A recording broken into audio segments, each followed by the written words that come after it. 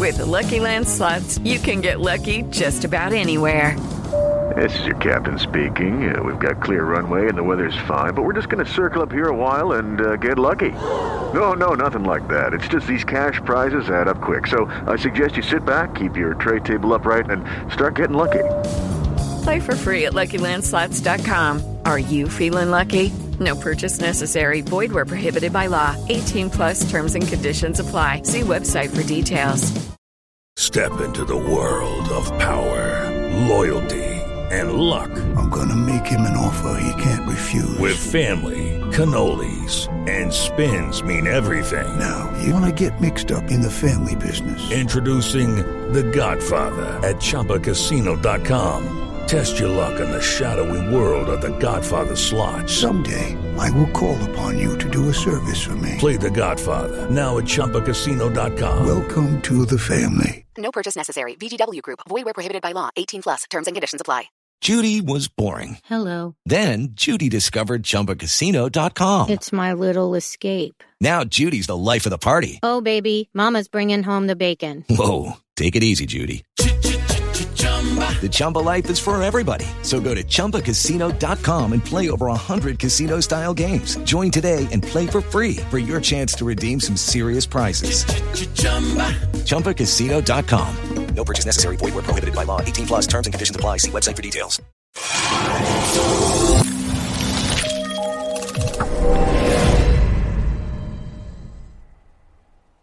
Have for sound.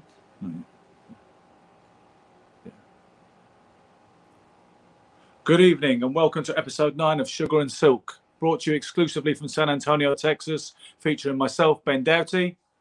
And myself, Michael Silk Olajide. And last but not least, Mike Ayala. Miguel. See, Miguel Ayala. We're still a complete shambles at this, because my concept, I don't mind discussing this in front of the ladies, the millions of viewers, around the world. Yeah, of course. My concept was I was introduce myself, you introduce yourself, then I introduce Mike, but none of us are quite sure what we're doing. Regardless of that, we came here to talk boxing, gentlemen. Let's start with Teofimo Lopez versus Sandor Martin and the controversy that has sprang from the decision last night, because I believe you were there, Silk. I was right there, Jerry Cooney right in front of me, and I thought the fight was I thought the kid fought in reverse a lot, and there's nothing wrong with that, right? As long as the aggressor is able to counter and catch him. And I kind of thought he did. I didn't really see or feel the controversy. Maybe seeing it, being there live, and being there or being there and watching it on TV are different mediums altogether. So you'll get a different appreciation of the fight. Yeah. So it came as a surprise to you when you heard about the kind of fallout from the decision, and people, even Ryan Garcia saying it was a disgrace and all the rest of it. That came as a surprise to you, having been there. Yeah. I mean, I don't see any way in heaven that it was a disgrace. I mean, either way, I could see I didn't even see any rounds up for controversy except for the knockdown. That was a legitimate knockdown. That right hook, was it a right hook counter? Left hook counter when Teofimo came in and he rushed forward and he caught him off the top of the head. Those are hard shots to get hit with, right, Miguel?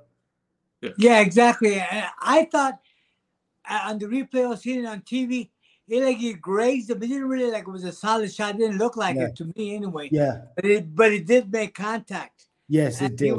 But like you were saying, I didn't think it was a big controversy because Lopez was putting pressure. He was chasing him all night, trying to make the fight. I thought he won. Yeah. You know what I mean? I thought, or it could have been a good draw. But I thought through our boxing experience, I think you'll agree with me.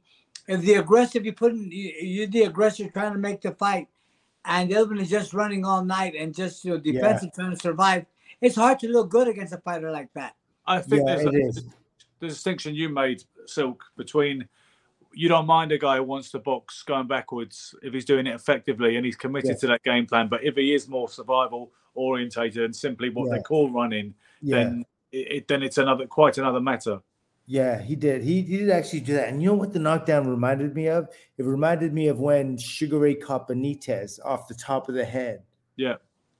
Except southpaws, they do that really cute counter. It's beautiful when you reach in, they can catch you off the top of the head. But when Sugar Ray dropped Benitez, I almost didn't. I was so young at the time. I didn't know you could really knock somebody down off the top of the head. It was like unique. I always thought it had to be at the chin or side of the head, but it's really sensitive up and around the brain, the temples, for instance, and off the back of the head behind the ear. It's very, very sensitive. And so I knew right away when he caught him good. Kid got buzzed. But after that, before that and after that, I didn't really see a lot coming back from him. Is it fair to say that it was, regardless of it being a deserved win, in your opinion and in Mike's opinion, and I've got to be honest, I didn't really see it enough to score it because we were watching two cards at the same time last night at Mike's place. We had the BLK Prime, Terence Crawford Avenetian bill on the big TV. We had the other card, the Lopez card, on his lady wife's phone, and it was also playing in another room in the house, like in a kind of auxiliary lounge TV room you have. Exactly. So we're not obsessed or anything like that. We don't have a problem. But because that was the thing, as soon as Avenetian got knocked out, Mike said, "Okay, now let's go in this room and finish watch the last 2 rounds of Lopez on the big screen instead."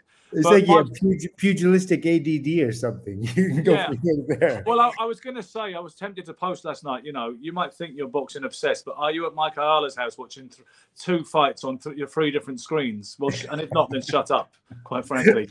But the point being, I couldn't score it, to be honest with you. I was relying on Mike's updates while I was mostly focusing on the card in Omaha. And then I saw the last 2 rounds of it. But the point being that, is it fair to say at least, it sounds like a phone ringing, is it fair to say at least that it wasn't the most impressive or convincing performance from Lopez? And how do you feel about his trajectory from this point going forward? I think that what that fight shows were definitely his limitations.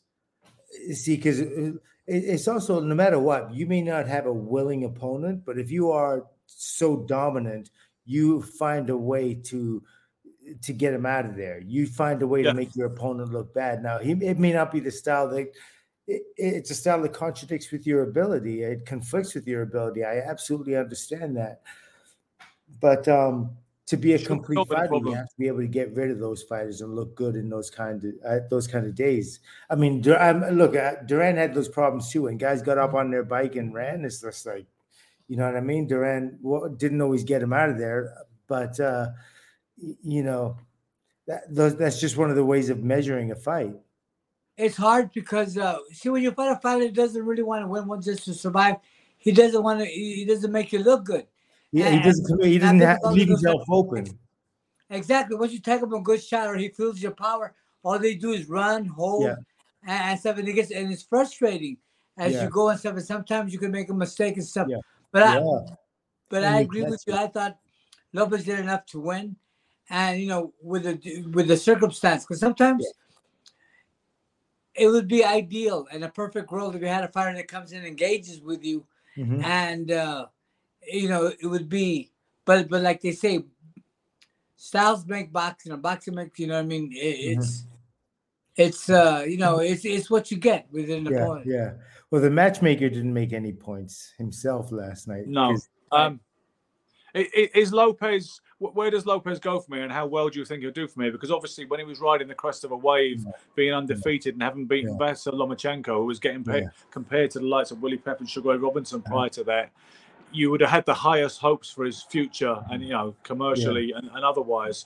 How do you feel about how much of a factor and how he's going to be in the game now, and how successful he's going to be going forward? Yeah, he's a big kid for his division. He was a lightweight. He was huge. Now he's junior welterweight, right? And I believe that this division is kind of like it's not a very exciting division, the junior welterweight division, from what I understand, which isn't the biggest. I don't have the most knowledge on junior welterweight divisions or any of the divisions these days, but where the action is like lightweight and welterweight. So he's going to have to make a decision and not, you know, go in between. He's big enough to fight at welterweight, obviously, but you know, the guys are bigger, they hit harder, and the talent is much, much more vast. It's a hotter division. So talking of that, or did you have a point you wanted to make? Yeah, on the contrary, I think there's some big money fights. The rematch of Lomachenko and Lopez, or if Ryan Garcia beats Genante Davis, That's a good matchup too. Lopez against Ryan Garcia. But at lightweight, Davis against Lopez. I think those fights are interesting. Yeah, I think so too. But I thought they were like at lightweight fights. Now he's at junior welterweight. Well, they're fighting 140. Ryan Garcia would go to 140 definitely. I don't think he can do lightweight so easy anymore. To be honest with you. Okay. Yeah. No, I personally I don't see how Tank makes it either. But I don't know, these guys. Yeah, and I think legs. So far as I know, what catch weight did they say that Tank versus Garcia will be made at? Was it something like 136? Was it? Oh, really? Did they, but not for the lightweight title. It's just a fight. It's a 10. What lightweight title? You know, we have almost as many titles as we have genders in the modern landscape. You know, I don't know. So honestly, I'm not being willfully facetious. I genuinely lose track. Yeah. We've been talking a lot about boxing these last few days, inevitably. And often Michael say, well, the guy was, he was good. He deserves his props. He was a world champion. And I've been talking to him about how that's lost a lot of its resonance for me in this era. So I think the important thing is when you get it to guys, marquee fighters of marvelous ability like Gervonta Davis and Ryan Garcia, what matters is they make the fight. And they they produce a great fight. That's more important than what the kind of hardware billing attached to it will be. Who do you like in that fight, guys? Who do you like? I like. I tend to side with Davis, even though he's the smaller guy. I tend to side with Gervonta. I just think he's more experienced. I think he's more tested. I think he's overall a better fighter. I think he carries his power up with him wherever he goes, and that's why I fancy Tank. But I know that Mike begs to differ. I love Ryan Garcia. I love his height. I love he's he blends. You know what I mean? I think it's going to be a good fight. If he fights his fights tall, like yourself, fights tall, keeps his distance, he can control Davis because Davis is pretty short, and if he takes his advantage, but sometimes in a fight things change. Headbutt. Sure. Cut, you know what I mean? The unforeseeable injury happens, and the fight, it turns, or he might get caught because one thing I do respect about Gervonta Davis, he can bang. And when you fight a banger, they can change the fight at any time. He showed against Leo Santa Cruz, with that. Leo Santa Cruz. And how about Riley Romero? Yes, same thing, exactly the same syndrome. His reflexes, Garcia's reflexes, I think, are going to be the biggest problem for Tank. Because he is long. Yes, he is long. He's tall, and he throws his punches. He fights everything like he can get good distance. Right, and he's got respectable power, more than respectable power, and his reflexes. So it's really you can't make too many mistakes against a guy like that. And the important thing, also too, when he fought Luke Campbell, he got caught. Yeah, and he got up. So it shows us that if he gets hurt by Davis, he can recuperate and capacity to get up. Although you have to say Campbell is not nearly the finisher of the Davis's. Davis level. You know what I mean? It's a different beast altogether. All of a sudden, you're being hunted by like the apex predator of the jungle is different than being hunted. You know what I mean? I do agree with Mike, though, insofar as I think it was a bit of an acid test for Garcia, and I do think he has that X factor. You see some of the failings in him, defensively, and he's still a little green compared to presumably the fighter he's going to be one day. But I do think there's an X factor about Ryan Garcia and that special sort of extra something that je ne sais quoi, as it were, about this fighter. Yeah, but he really has it going on, and he's seen enough punches and he's seen enough guys in his time that he's not a novice. Like he's a tested commodity, and he's going to be all right. It's going to be a great fight. I think it's going to be a great fight for the public. So I'm glad it's happening because Jeff Thompson, good evening, guys. Impossible to keep up nowadays with the titles. It means just keep hoping the best will eventually fight the best. I agree about Garcia. I think he may take Tank down the stretch. So that's an opinion from one of our viewers right now. Yeah. Moving on to you talk about the welterweight division by alluding to the fact that Lopez might be caught between two stools and needs to make a decision. Last night, I know that before the fight last night in Omaha, Nebraska, against the tough English-based Russian David Avanesyan, my friend here, Mike, was saying that he wasn't entirely 100% sold on Terence Crawford, particularly not with some people contending that he's the best pound-for-pound fighter in the world today. He's a believer now. He's going to tell you about that. Oh yeah, because I haven't seen Crawford that close and with competition. Yesterday evening when we saw them, but I was seeing the fight from the beginning as a fighter, and Michael, when the fight's going on and the guy's giving you a little bit of problems, you're trying different things to see if they work. Yeah. But I saw Crawford yesterday. He was trying to get that uppercut in, but couldn't really quite get it in. But he kept on. He was persistent. And another thing too, what a lot of fighters do, they only throw one shot. He was throwing combinations. Yes. And that impressed me. And when he caught the fighter with because he's southpaw. Right uppercut. No, it wasn't. It was left uppercut. Left uppercut, right hook. Yeah, and I get confused because I'm right-handed. And right and right hook, it was a beautiful shot. Yeah. And he finished them up with the combination. Yeah. You saw that, right, Silk? Yeah, I saw the fight. I was incredibly impressed by Crawford, but I've always been a fan of his because I just like his fistic intelligence. You know what I mean? He just has very intelligent hands. Like you saw what he was doing when the first couple of rounds, and he's giving ground, but he's not giving ground without testing. He's putting shots out there that aren't without really texting. Yeah, without texting. You said he's not giving ground without texting. Did you say? Oh yeah, uncontested. He isn't giving you you know what I mean. I wish I developed a new saying like that, but I thought it was like a Silk phrase. I thought there was another one of those. Yeah, I like it. He was giving ground, but with the Lucky Land Slots, you can get lucky just about anywhere. This is your captain speaking. We've got clear runway and the weather's fine, but we're just going to circle up here a while and get lucky. No, nothing like that. It's just these cash prizes add up quick. So I suggest you sit back, keep your tray table upright, and start getting lucky. Play for free at LuckyLandSlots.com. Are you feeling lucky? No purchase necessary. Void where prohibited by law. 18+ terms and conditions apply. See website for details. He was texting all the time. Tim Bradley likes some funny. Well, let's just say I did say that. Let's say I did say that. I can go with that. But yeah. So what he was doing, like he was always like sticking a stiff jab or whatever punch he was throwing, and he was almost like not punching and pulling it back. He was placing the heaviness of his hands on him to make him aware of his presence, to make this kid aware that if he gets hit, you know what I mean, he's gonna feel it. And the kid was coming in with his hands up high and covering everything up, and he was catching a lot of shots in the arms. Right. That's one of the hardest defenses to go up against, right? When a guy covers his ribs and covers his face, and he's tight and he's got everything in tight, and you have to try to punch your way through or punch around, and you have to anticipate when they're going to punch so you can, because when his hand leaves his body, that's when the opening is there. When it comes back, it's gone. Avanesyan too is very unorthodox and very high energy. Yeah. He put on a lot of pressure.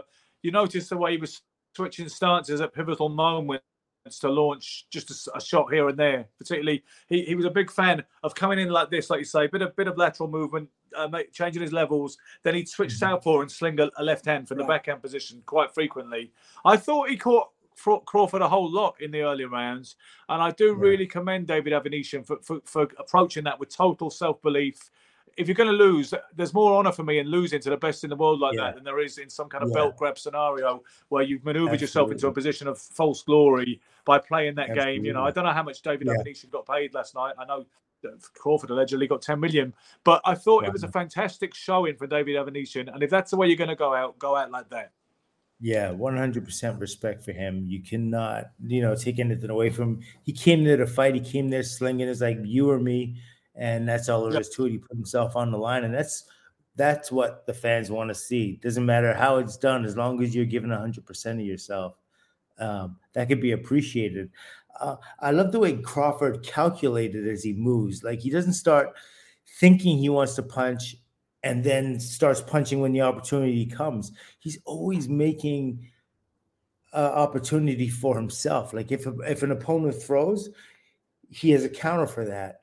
if the opponent's not throwing, he's doing work to create that opening for himself. So he's on 100% of the time. You'll find a lot of fighters, they'll throw some punches, then they'll get up on their toes and they'll move to get a break, or they'll, shuck and jive and look around. And many, many fighters do that. But Crawford, what I love about him, he's always in striking range, whether to be struck or to strike back. And that's why his fights, that's why I see it. I look at him and I'm going to say, this guy's just unusual. He's really, is he greatness what he's doing. Is he the best pound for pound fighter in the world today? You first. I have for my top three, he's pound for pound, yes. And I go that strictly not on, obviously you can't say he's fought all of the best opposition he can, but it's strictly based on his ability, his like the talent, his instinct, his knowing how difficult it is to do the things that he does and makes them look so easy. Those are some of the reasons why I vote him as pound for pound one of the best. And then I would have to say I would say Beterbiev would be my second. Interesting. Yeah.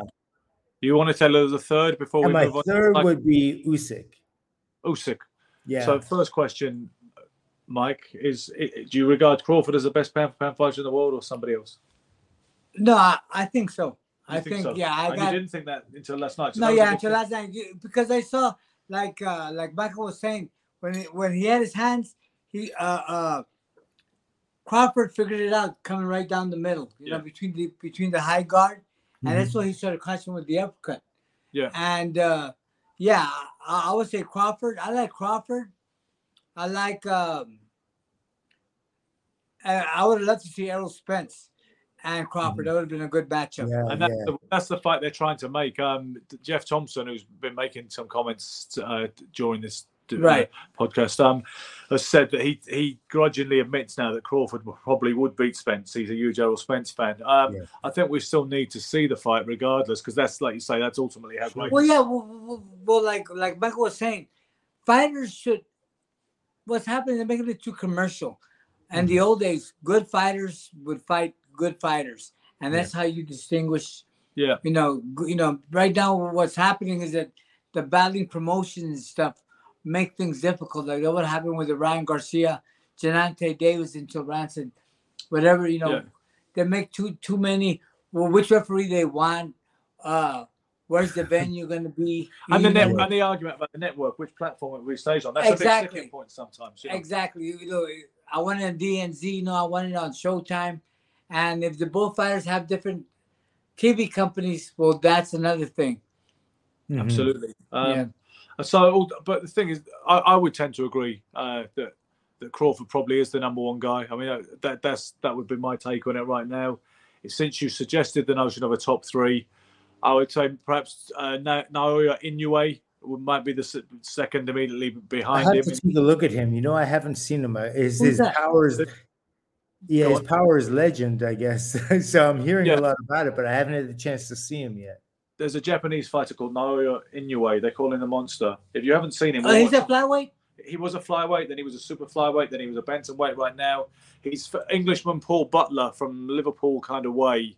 Ellesmere Port is fighting him next time out. I don't know what the date is. I don't know if it's January or I don't know if it's before the end of the year. But Paul Butler is thought to be on a kind of a suicide mission, perhaps even worse than Evanesian was perceived last night. If Evanesian had won last night, I think it might have been a Hunnigan-Curry kind of level thing.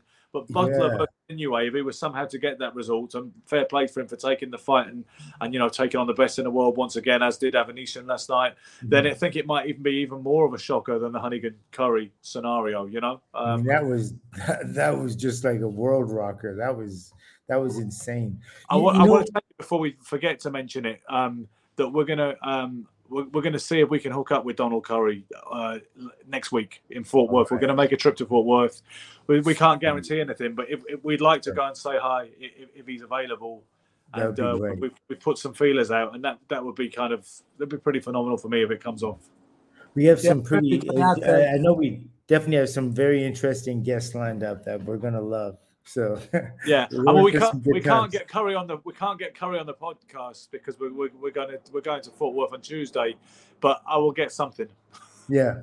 Oh, sweet. I'd love to hear it. He was an amazing fighter. He was, a hero to all fighters when he was coming up. Really, you looked at him, and he's one of those kinds of fighters that made you looked at him and you say, I want to do that. You know what I mean? Like there's certain moves he made.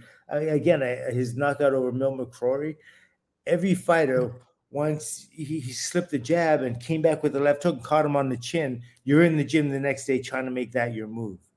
Yeah. You know what I mean? To me, at that age, I was so impressionable. That was my thing.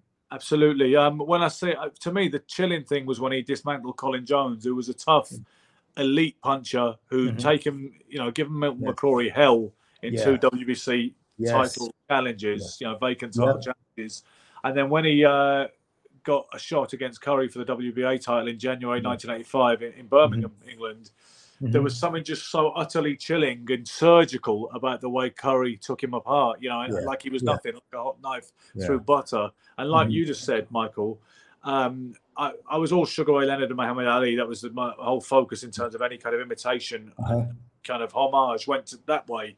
Yeah. But for a little while after seeing Curry do that to Colin Jones, I was suddenly trying to experiment with this more Cobra-like style of just left movement until you needed it, being more aggressive and one, like you say, it was that feeling of I want to do that. Yeah, no, absolutely. He had that beautiful style. And before we get off Crawford, I did want to say that when I think of past fighters that he reminds me of, he kind of reminds me of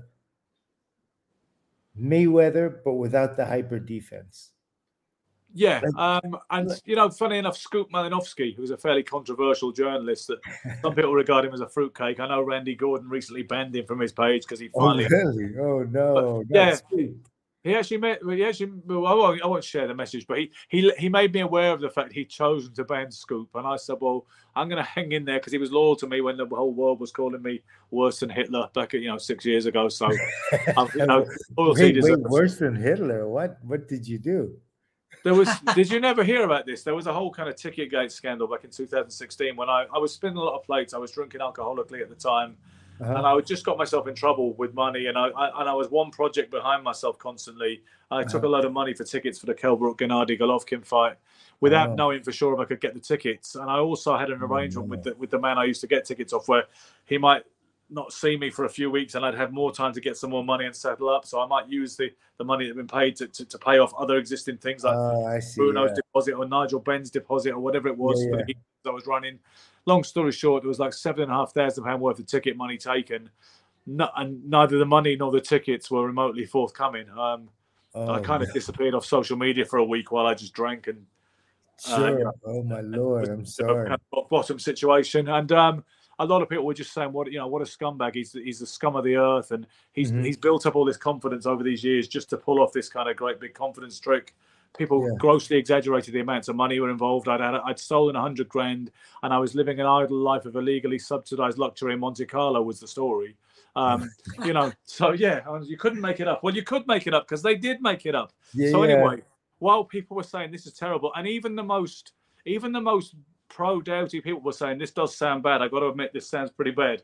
And Scoop Malinowski just said, "Nah, I like Ben Doughty." And I've never quite forgotten that. You know what I mean? Even as crazy as he is, I've never forgotten that. But regardless, he said that Crawford is way better than Floyd ever was, which I don't know about that.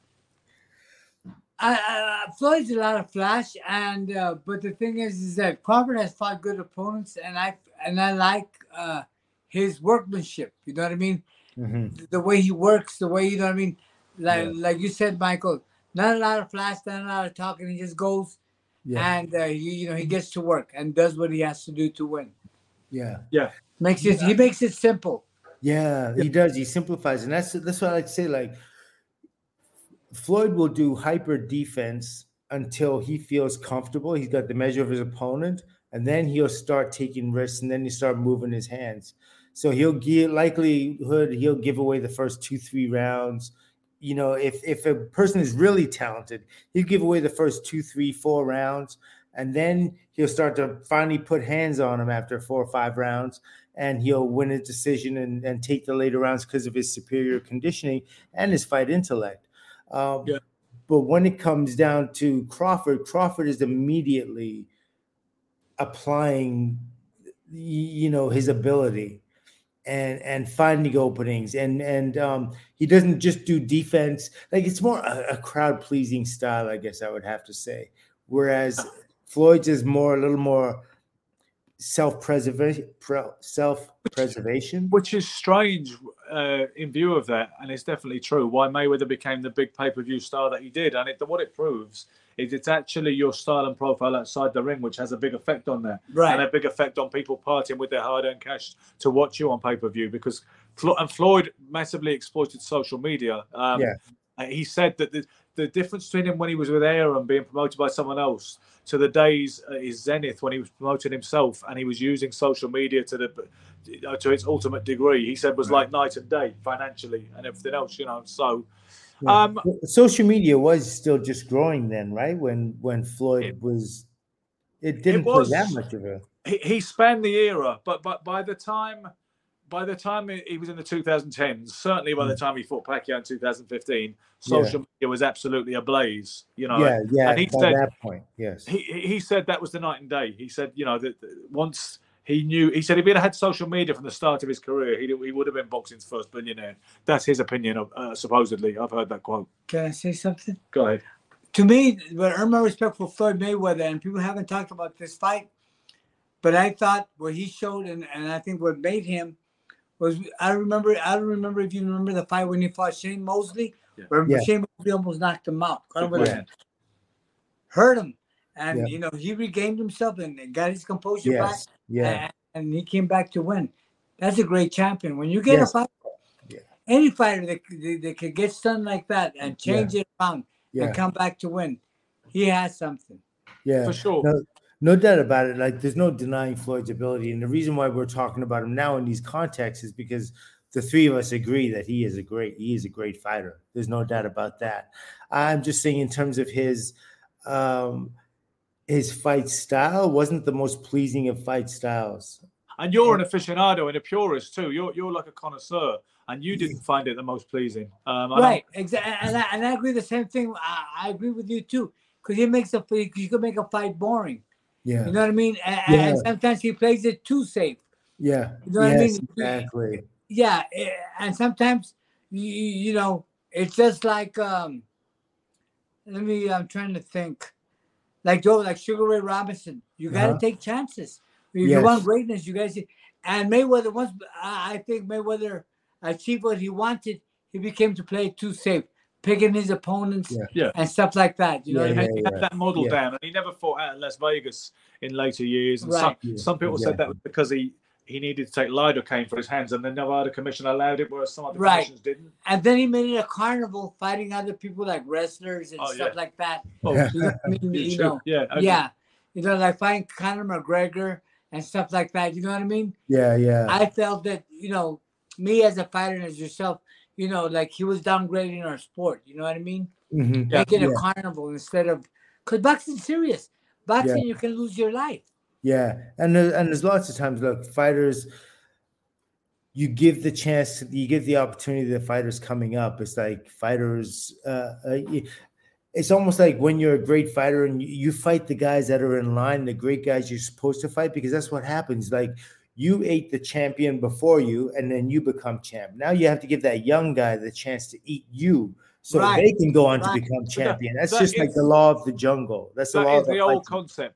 That is the old concept that boxing was essentially founded on, and it was, and the same thing as the schoolyard fight, and whoever's the cock of the year or the cock of the school. Yeah, that is the logic we should always have, because that's what it is. But I remember Sugar Ray Leonard saying to me when I interviewed him about 10 years ago, when he said, "I believe it's more of a business thing today." He said it's gotten away from mano, you against me, the legacy.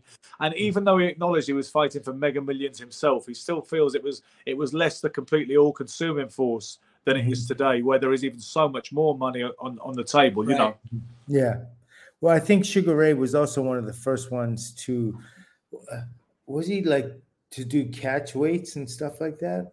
It was kind of what it was with Donny Lalonde. When he challenged Donny Lalonde in November 1988 for the WBC Light Heavyweight Championship, it was the start of the the super middleweight division, essentially, although it had been around with Murray Sutherland, we were talking about him the other day. Right. Murray Sutherland was the first super middleweight champion with the IBF version of that time, 1984. But the WBC had suddenly come around to that way of thinking, and they were offering a super middleweight title when they never had previously. So once it had become available, there was obviously, I don't know whose idea it was, but it was decided that Lalonde and Leonard will contest not only the WBC light heavyweight title, but also the inaugural WBC super middleweight title. Now, obviously, in order for that to be possible, they had to make the lower weight. Otherwise, you can't fight for a belt. Right. So they had to make. A lot of fans have got a problem with it. I'm aware of that. I don't have a problem with the idea if you're going to fight for two titles, you have to make the poundage of the lighter one. It would be a nonsense to suggest anything else. So that's slightly different to a catchweight, okay? It's not exactly a catchweight. You're saying, if I say I'm fighting you for a lightweight title... But they fought for Donnie Lalonde's light heavyweight title, right? Yeah, they did. And Donnie had to make what weight? 168. And you know what? He came in more like a 164. He did too much sparring. He says he did too much road work. And when people say that Leonard dragged him down, and was too cute about that and too manipulative, and it detracts from his achievement. Donnie says no. He said I was fine at 168. He said I wasn't the biggest light heavyweight. He said my problem was coming in too low beneath 168, and he says that's on him. He doesn't blame Leonard for that, But you could liken it to a catchweight, but it's not the same as a catchweight. Catchweight is in between two divisions. You find a poundage between it, right? Like 138. If a lightweight fights a light welterweight. Next week, I'm going to try to get Donnie on. I'm going to my fellow Canadian, the Canuck. Yeah, I try to get him on. Let's do it. I mean, Donnie's a great guy. I mean, Donnie. I was saying actually, my best friends in boxing. I think that in terms of my best friendships with stars that I used to read about as a kid would be yourself. Our Canadians. Well, it would be yourself, this guy, Tim Witherspoon, and Donnie Lalonde. That's my best friends in boxing. Sweet. That's great. Thank you.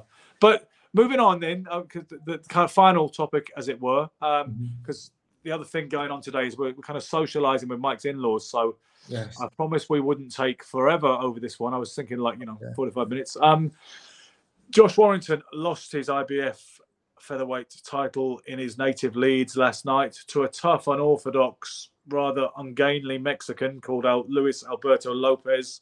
We saw the fight, and so I know what we thought about it individually. Did you see it, first of all, Michael? I did not see it, no. That's what I feared. That's why I said it. Yeah. The fight was shown on my right side. Okay. Oh, yeah. Is that what happened? Yeah. Okay. It was shown on my right side, yeah. It's like the joke I made, because you were a little late logging in today. I said it's probably because he's only got one eye on the time. See, if you can... That's a low blow. That's a low blow. You know what? You say, I know, Ben, you may not know the same, but you go, cha-cha-cha, I got a million of them. If you can joke about it, then I can. No, okay. Basically, the decision was fair enough. I was surprised, to be honest with you, because I expected the hometown fighter to get it anyway.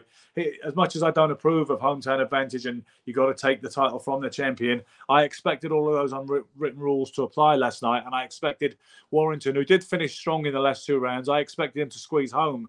But quite refreshingly, they gave it to the away fighter, and Warrington as once again is no longer a world champion. That was his second reign as IBF featherweight champion.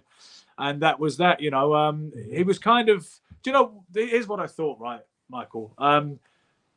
Knowing this guy fought Danny Lopez, over nearly 45 years ago for the WC featherweight title. Yes, and knowing around that time, the division was also populated with the likes of Sanchez and Pedrosa and Juan Laporte. Yeah.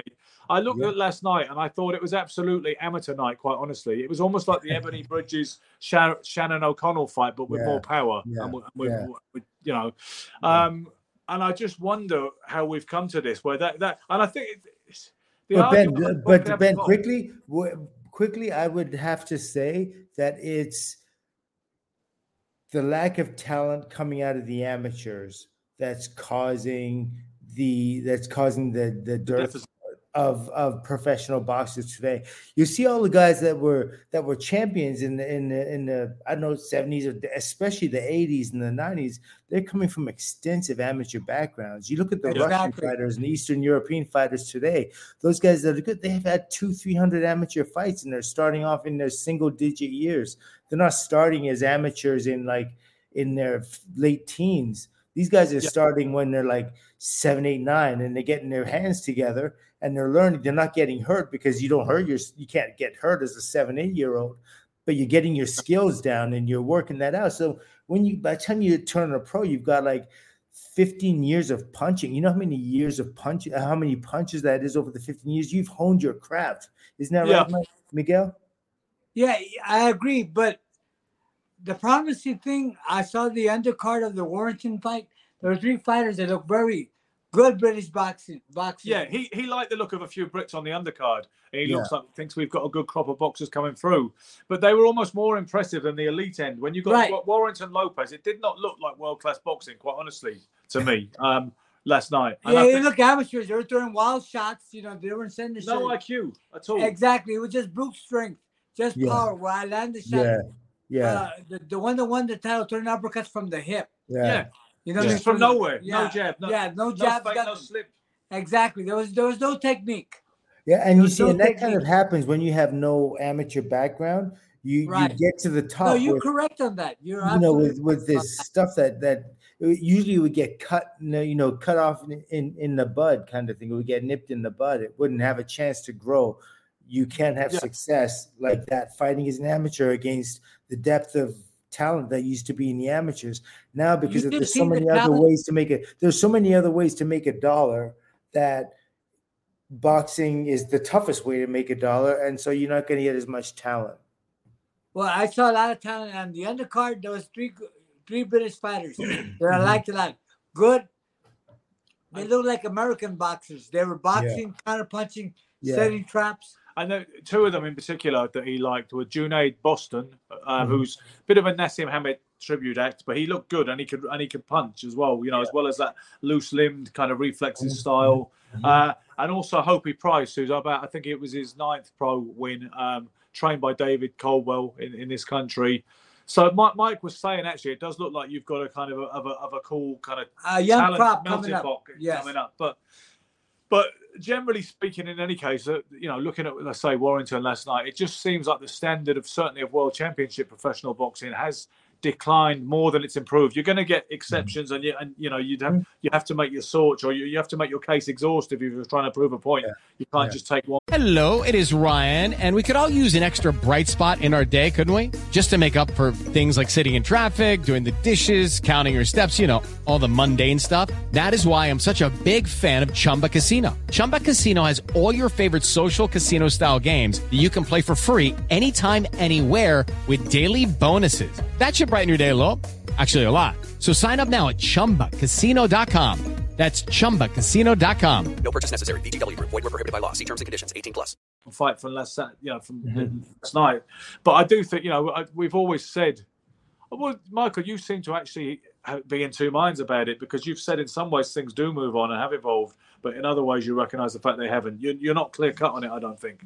On what? I'm sorry, I missed the on the evolution of boxing or not. Yeah. So boxing evolves definitely in the ability for us to see it and get it and actually practice it. But once you know that, once you feel how difficult it is, and once you feel like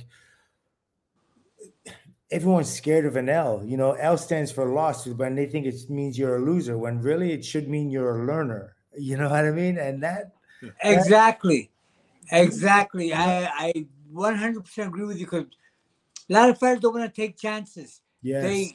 All they want to do is just get the L. They'll fight. And the only way you're going to get good is by fighting hard competition. Yes. That's how you learn. And a loss, like say, an L, sometimes, I was just talking about Murray Sutherland. Murray Sutherland had a lot of losses. Yes. He fought a lot of great, but then he became a champion. But that guy, just because he had a losing record, when you got into the ring with that guy, you were in a fight. Yeah, absolutely. And you know that, like a fighter in the 70s and the 80s and back, if their record may be 10-15 or 10-19, even 10-20, but that dude's tested and he's for real. One of the things you would look back and says, who did he lose to? Yes, exactly. Well, you say someone like, do you know what? I was thinking about Murray Sutherland, and guys he fought like Michael Spinks, like Yaqui Lopez, and Tommy Hearns. He fought Saad Muhammad, Tommy Hearns. There is actually an argument for saying his body of work is better than Chris Eubank Senior's. Maybe not, but you could argue it, even though one guy's... He fought great fighters. He fought great fighters. So we have a question, by the way, which we should engage, because we're trying to ultimately engage an audience with these things rather than please ourselves. Jeff Thompson has asked, can I ask one question, please? Who would we favour out of Beterbiev and Bivol? That's the one fight he'd like to see in the light heavyweight division for all the marbles. I think that's a great fight. I myself believe Beterbiev at this point now, from what I've seen, would win that fight, and convincingly, I think. What are you saying? I haven't seen Beterbiev, but I like Bivol has an excellent jab, and he's huge. Mm-hmm. He's big, so I like Bivol. Have they not fought each other as amateurs? Or they could have done. I can't pretend to know that, Silk, but I would favour Bivol, actually. Don't get me wrong, Beterbiev is a beast, and he's incredibly formidable. And you may or may not know that Britain's Anthony Yard is next up for him at some point next year. I do know that. I believe it's January, and fair play to Anthony, because he's had tough, title shots. He fought Kovalev, albeit a faded Kovalev, a couple of years ago for an attempt to become a world champion, and now he's going in with either the number one, or if not the number one, then the number two guy in the division. I would favour Bivol. I think he's got a little bit more. I didn't think he was special, to be honest with you, when I see him fight Craig Richards, which was actually my first sight seen of him. But I think he is a bit special now. Obviously, I've been influenced by the Canelo performance and his last time out against Benavidez. So I would maybe not so much on the style, so much as my just preference for Bivol, very slightly. I know you like him, his style, his personality, and not so much. You're not looking at it from an execution's point of view, from a style. No, but I think he's a better boxer than Beterbiev. I mean, I know the other guy is hard as nails and relentless pressure, and all the rest of it. But I just think that Bivol perhaps has a little more, and I would favour him on points. You don't see any defensive tendencies in Beterbiev. You think he's the kind of fighter that can be hit by somebody as proficient physically as. I don't think he's porous defense wise, but I think Bivol will find him, and I think he'll find it harder to find the other guy than he normally does. Beterbiev, I think what I like about him is, like, even though he has this incredible power, but he tends to be able to place his punches very well, which, Eastern European fighters have that ability, but the dude's, like, not only is he hard, he's, like, you know what I mean? Like, he's a real hard fighter, but he appears to me to be very intelligent. Like, he can calculate and he can adjust and adapt as the fight's going on. The way he walked Joe Smith Jr. into that KO was very impressive when he let that guy come forward. Because some guys feel like they have to be dominating and backing a guy up, but Beterbiev, who is strong as hell, still let the guy back him up because it suited him. Sometimes we call it take him on a journey. Let him come to you. Let him come. You know all about that because you did that so often in your career. Right. So, you know what? I'm a bit excited today because we found all that there is on YouTube of this man's distinguished career. There's 2 fights that he lost to Lopez and to Wankid Meza.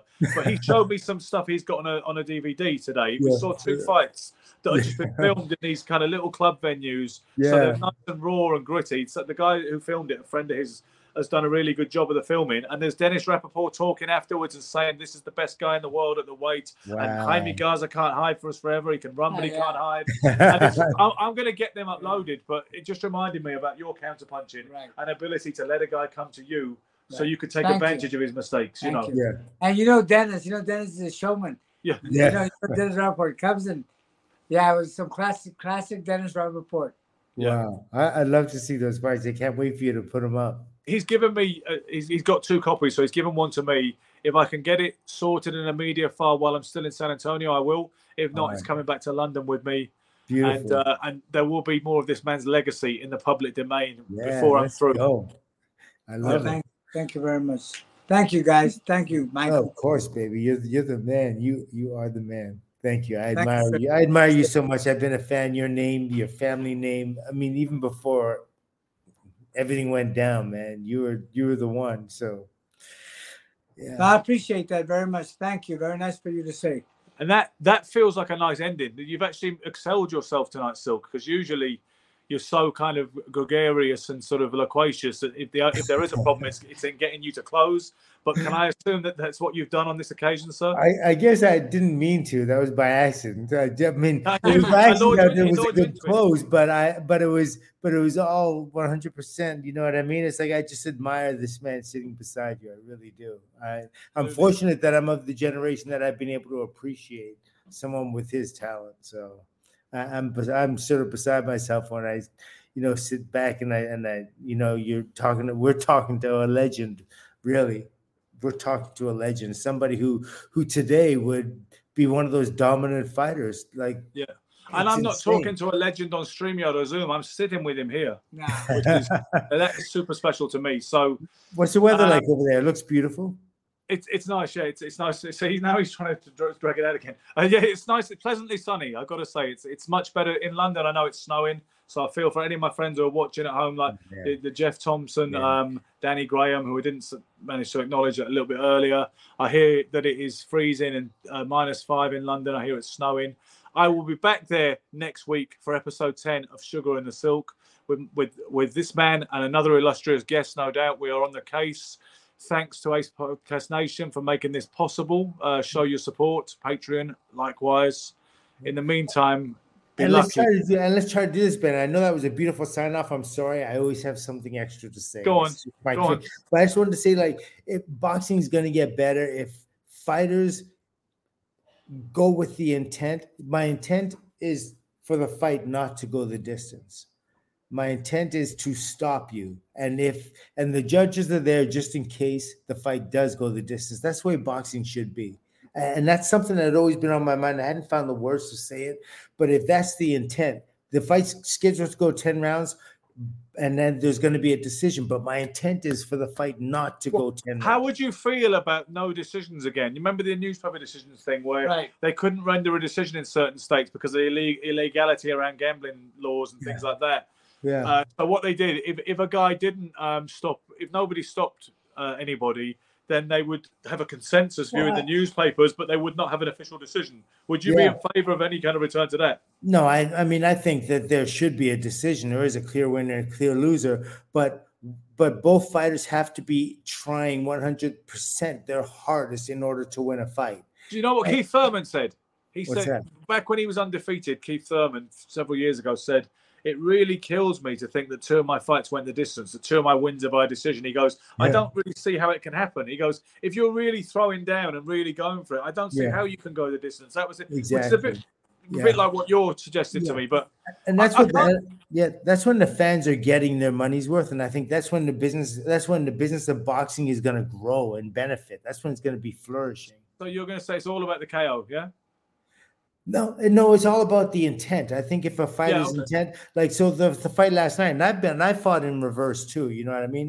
But and there's no way fans about it. I fought in reverse and I fought as a counter puncher. But my intent when I punched was never to it was always to hurt an individual, not to score points. Like the intent was to end the fight, always 100%, no matter what. I'd always wanted the KO. I always and you have to work towards that. And you down with that? Yes and no, because the only reason why is because when you look for one of the rules I learned is small. If you go look for the knockout, you're gonna get knocked out yourself.